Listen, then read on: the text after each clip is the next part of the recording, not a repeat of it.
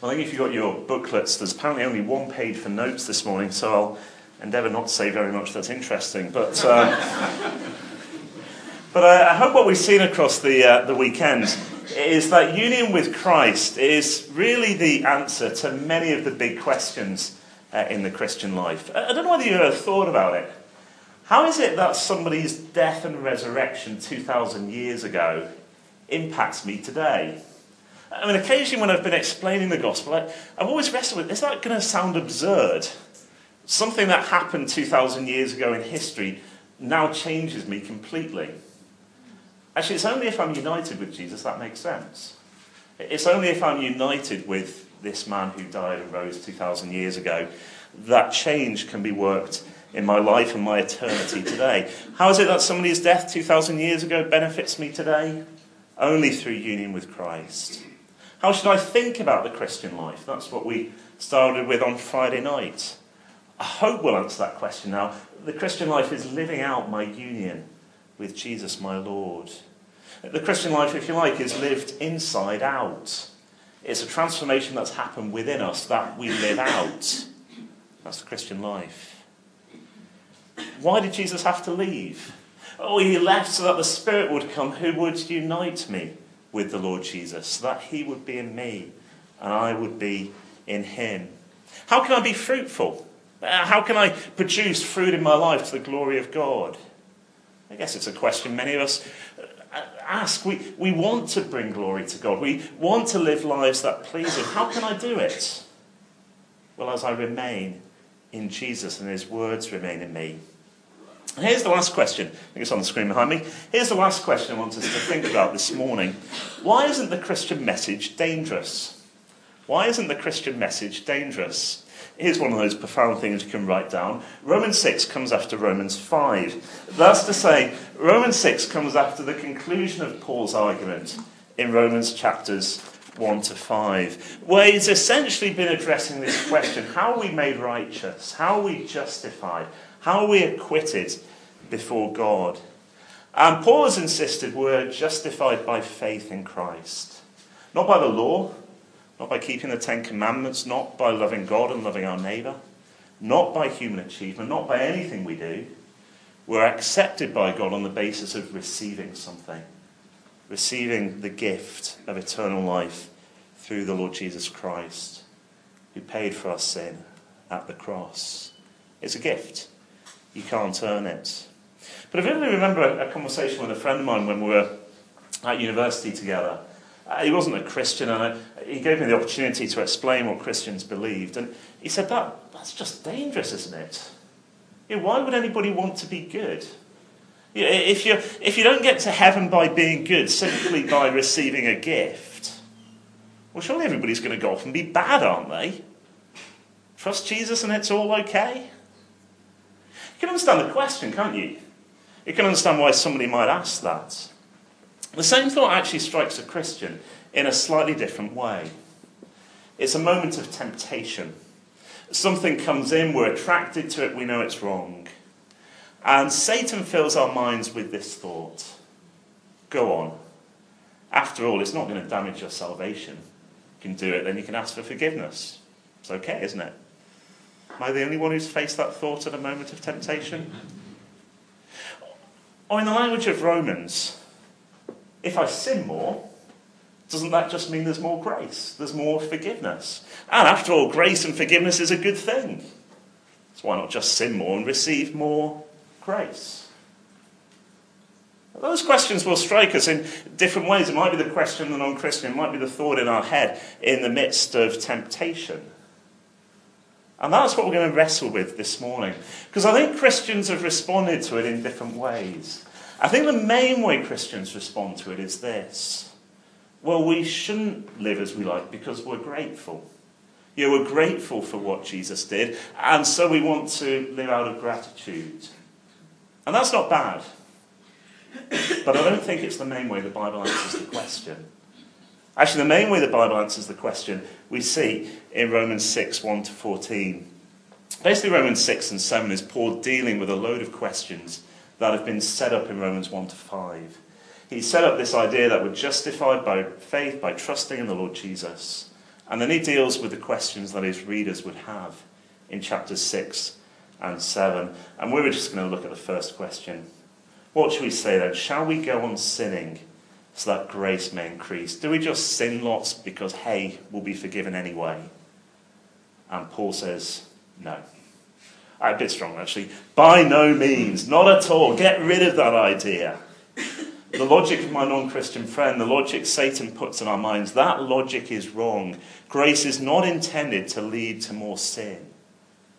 Because we are to think differently about who we are. We're to think that we've died to sin and we're living a new life. Because what Paul insists is that the Christian isn't just somebody whose status has been changed. It's not just that we've moved from being guilty to being acquitted. No, our whole identity, our whole person has been changed. That's what he's going to insist on in Romans chapter 6. Can I be blunt? Actually, if you don't get Romans 6, you've probably not really grasped what it is to live as a Christian.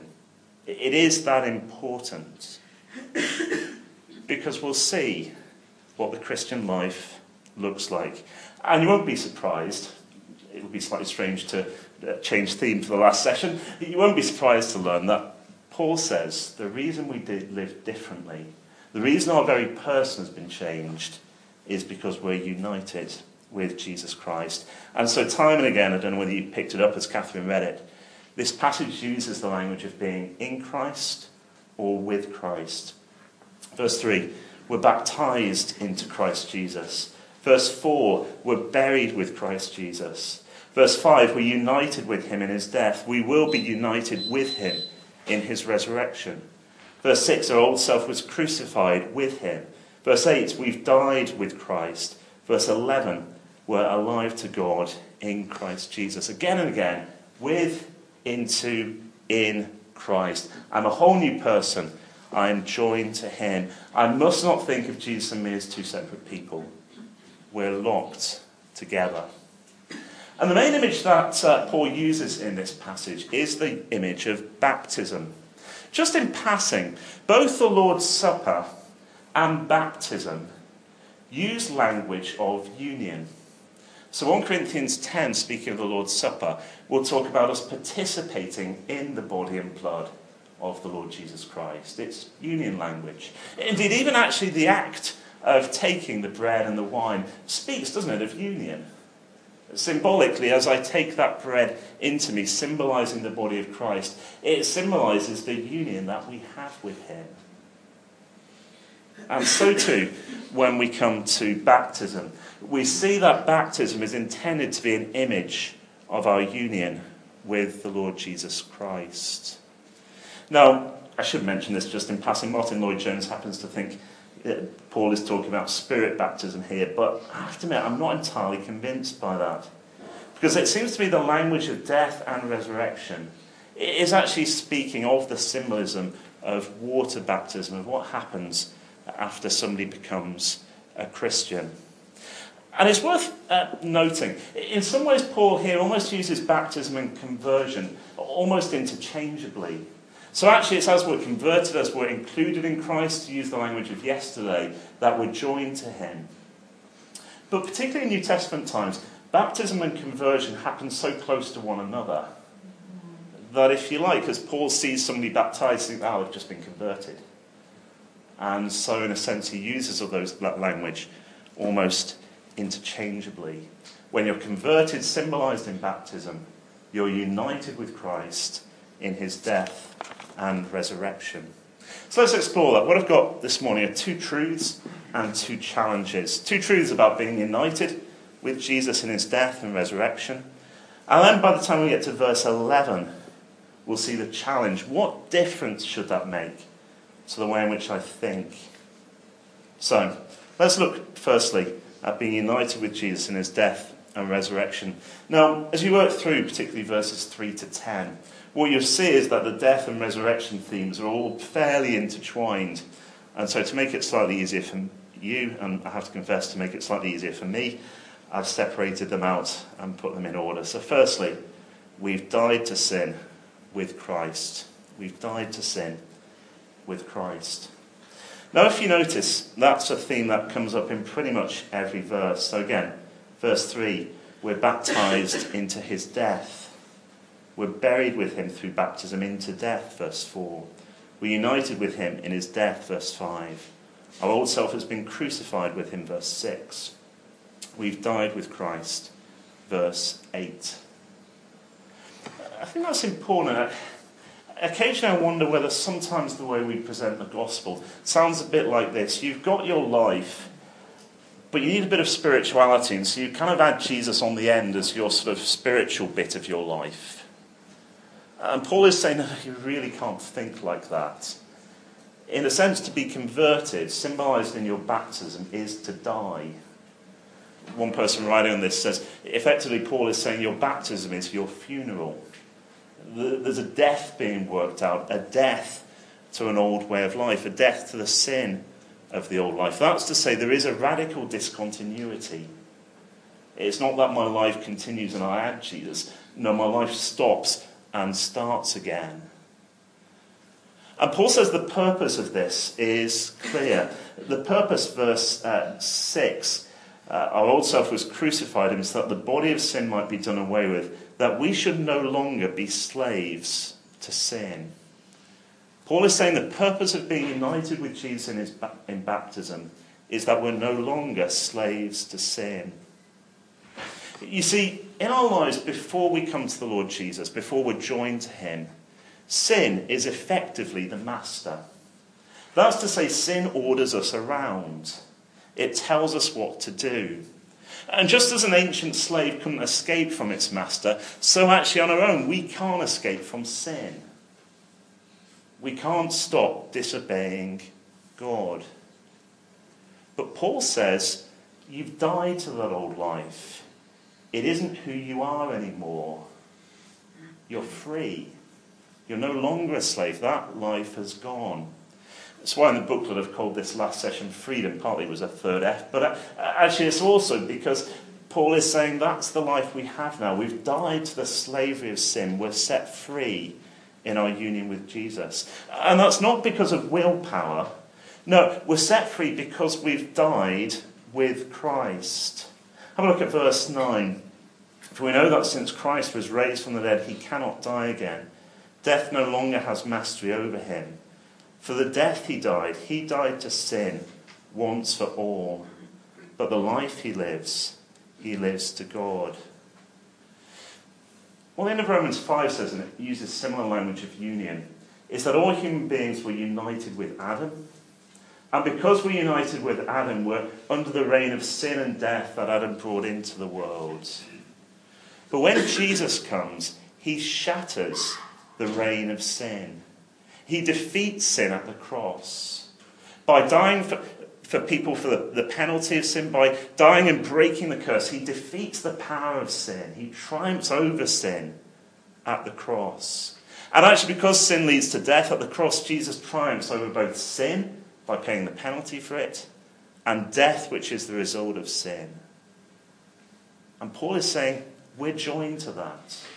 We're united with him in that. Union with Christ means this: what has happened to Jesus has happened to me.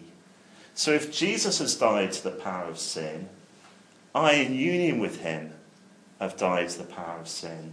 And because I've died to sin, death no longer has control over me either. The death he died to sin once for all. And I am united with him so that I may no longer be a slave to sin. Imagine a baptism for a moment. Imagine it in slow motion. Somebody is taken down into the water, and you press pause at that point. Not in real life, that would be distressing, but just in the symbol for a moment. What should the person be thinking at that point? They're thinking, I've died with Christ. I've died with him. And because I've died with him, I've died to my old way of life. And I've died to the reign of sin. That's what they're thinking. That's pretty radical, isn't it? You know, maybe it would be good for us as we perhaps relive our baptisms this morning to think that's what happened. As I was united with Jesus, I died to the reign of sin. I'm not its slave anymore. It no longer has control over me. But let's press the pause button again and move it forward, because let's see the second point. We have new life with Christ. We've died to sin with Christ. We have new life with Christ. You see, in Jesus' story, of course, the cross, his death leads to his resurrection. And because we're joined to him, that's our story too. We've died to an old way of life, but that is followed by resurrection. And so you see again that theme throughout this section. Verse 4, we were buried with him through baptism into death, in order that just as Christ was raised from the dead through the glory of the Father, we too may live a new life. If we've been united with him like this in his death, we'll also certainly be united with him in his resurrection. If we died with Christ, verse 8, we believe that we will also live with him. Do you see? We've died with him and we're raised with him. Now, in part, that's a promise for the future. Verse 5, we will be united with him in his resurrection. We will be like him. We'll have that glorious new body. Quite looking forward to it. But it's not just that. It's also a present reality.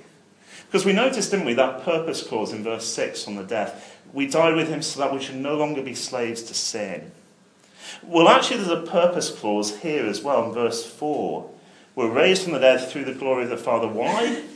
So that we too may live a new life. The purpose of our union with Jesus is that we're no longer slaves to sin and that we might live a new life. That's what it's for. So let's go back to that visual aid of baptism. Somebody comes up out of the water, and before a towel is shoved in their face, they're thinking this: I'm alive. Which, if I've baptized them, is probably a relief. I'm alive. But more to the point, I'm alive with Jesus. I have a whole new life with him. One with himself. I cannot die.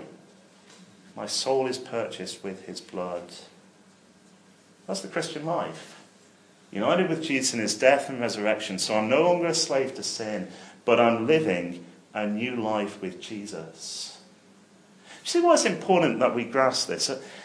It's so easy, I think, to settle just for a true but simple thought as to what happened at Easter. The cross means, praise God, I'm forgiven. And it means, praise God, death is defeated. But it's also deeper and much richer than that. Because of my union with Christ. It means what's happened to him has happened to me. It means so much for my present identity as to who I am. I've died with him, so I'm no longer a slave to sin.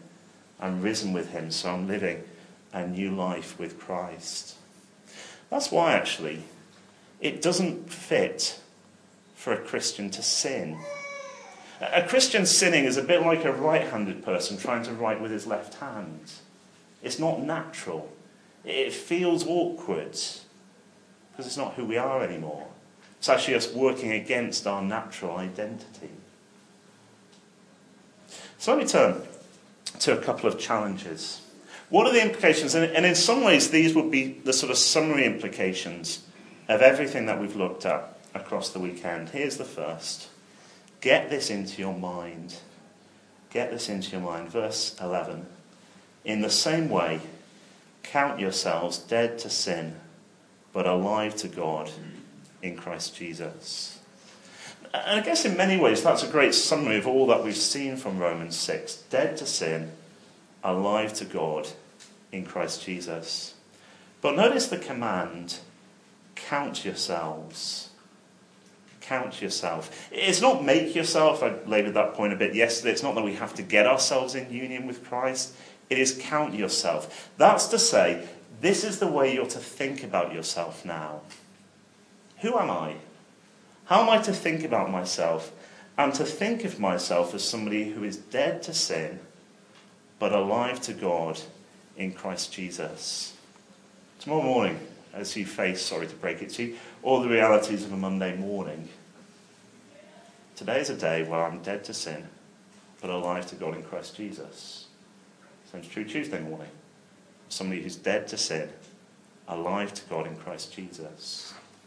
And we need to hold on to that. Paul Tripp, who's done a fair amount of Christian counselling, says that the main challenge he faces with people is what he calls identity amnesia. That's to say, they forget who they are. They forget their identity in Christ. They forget that sense that they're dead to sin and alive to God in Christ Jesus, so their heads are bowed down. We need to remember, that's Paul's command, count yourself. This is how you're to think about yourself from now. And it matters because Paul will say in verses 12 onwards that though we're dead to sin, that doesn't mean temptation doesn't happen. There is still the ongoing experience that the Christian will have to face of battling with sin. And Paul says if we're going to fight that, the first thing we need is to think clearly.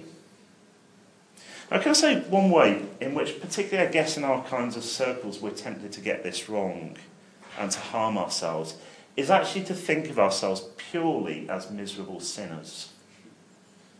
I think that's quite common, actually. And at one level, of course, left to ourselves without Christ, we are miserable sinners. Of course, to our shame, we still fall into sin, and we need to recognise that. But can you see from Romans 6 why it's a problem simply to think of yourselves as a miserable sinner? Because Christ has broken that. He's changed that. That's not the essence of who I am anymore.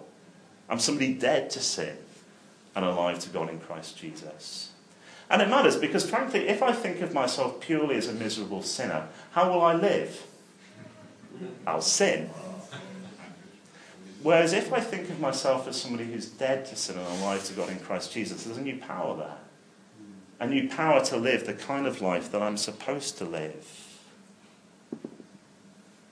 And so, imagine the situation. Think of yourself along the lines of verse 11 as dead to sin and alive to God in Christ Jesus. Imagine that moment, temptation comes knocking at the door. You don't know what it is, that anger that burns, that sexual temptation. Whatever it is, it comes knocking at the door. What do you say to it? Go away. You don't reign over me anymore. You've not got the right to tell me how to live anymore. You don't own me anymore. Go away. Isn't that what you say? If you think you're dead to sin and alive to God, you've not got the right to order me around anymore. I don't have to follow your urgings. I'm a new person now. I'm joined to Christ. Can I be honest? I know for myself, my ability to fight temptation is almost proportional to how clear my grasp of this truth is. If I forget it, I'll sin. If I actually consciously remembering this is who I am and it's great, then I'll have the power to fight temptation. That's why Paul develops it as he does. Count yourself. Get it into your mind. This is how you're to think about yourself. Dead to sin, but alive to God in Christ Jesus. And then secondly, live it out. See what Paul says, verse 12. Therefore, off the back of all of this, don't let sin reign in your mortal body, so that you obey its evil desires. I guess students will be arriving at the two universities in Oxford in the next few weeks. Imagine sort of the first day at an Oxford college, and somebody turns up. They failed all their A-levels, they were never offered a place in the first place, but they wander up to the lodge, can I have a key? Oh yeah, that's fine. And they wander in. Of course, soon the message gets round on Facebook, this college, you can just turn up. You don't have to actually have a right to be there, you can just turn up and it'll be fine. It's not going to work very long, is it?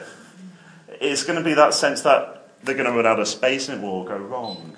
Actually, it doesn't work if you let somebody in who's got no right to be there. Don't let sin reign in your mortal bodies, because it's not got a right to be there anymore. It's not who you are anymore. It's no right. Don't offer parts of your body. Don't let sin reign in your mortal body, because you're united with Christ. You've died to sin. Sin hasn't got a right to reign over you anymore. Instead, verse 13, don't offer the parts of your body to sin as instruments of wickedness, but rather offer yourselves to God as those who've been brought from death to life, and offer the parts of your body to him as instruments of righteousness. Use every part of your body as one who's dead to sin and alive to God in Christ Jesus. It's sometimes worth thinking around actually about the different parts of our body. Our speech, our tongues, We don't want to offer our tongues to sin. We want to offer our tongues to righteousness, being truthful, being positive, using them to encourage people. It affects our eyes, what we're going to let ourselves look at. We don't want to look at things which enable sin to reign, that are different from who we are. No, we're going to fix our eyes on that which is good. It's going to affect our hearts, what we treasure, the ambitions we have. We're not going to offer those to sin. We're going to offer those to God. We're going to offer those to righteousness. With every part of our body, we live out who we are. We live out our union with Christ. Why? Because sin shall not be your master, verse 14. Because you're not under law, but under grace. Do you remember how we started? That question, surely the Christian message is dangerous. All this grace stuff is actually just going to mean that you sin lots. Paul says it's the other way around. Actually, if you spend your life trying to keep the law, you will sin lots. Because you've got no power. No power in the law to change you. But by contrast, if you live under that grace that gives us the Lord Jesus and unites us with him, then there's the power to live differently. Then there's the power where sin is not our master, because we're in vital union with him and we've died to sin and we're alive to him. We're living a new life now. Get it into your minds, Paul says, and then live it out practically. Let me, as I close, just remind you of some of the phrases that we've looked at this weekend.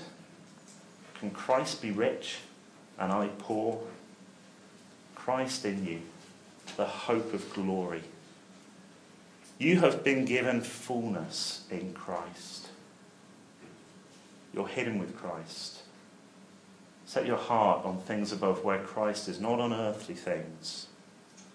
I am the vine, you are the branches. If anyone remains in me, they will bear much fruit. Apart from me, you can do nothing. Count yourselves dead to sin, but alive to God in Christ Jesus. I said at the beginning that my aim by and large was to encourage us. It would be great if we went from here thinking, I'm united with Jesus, and that is awesome, and I want to live that out.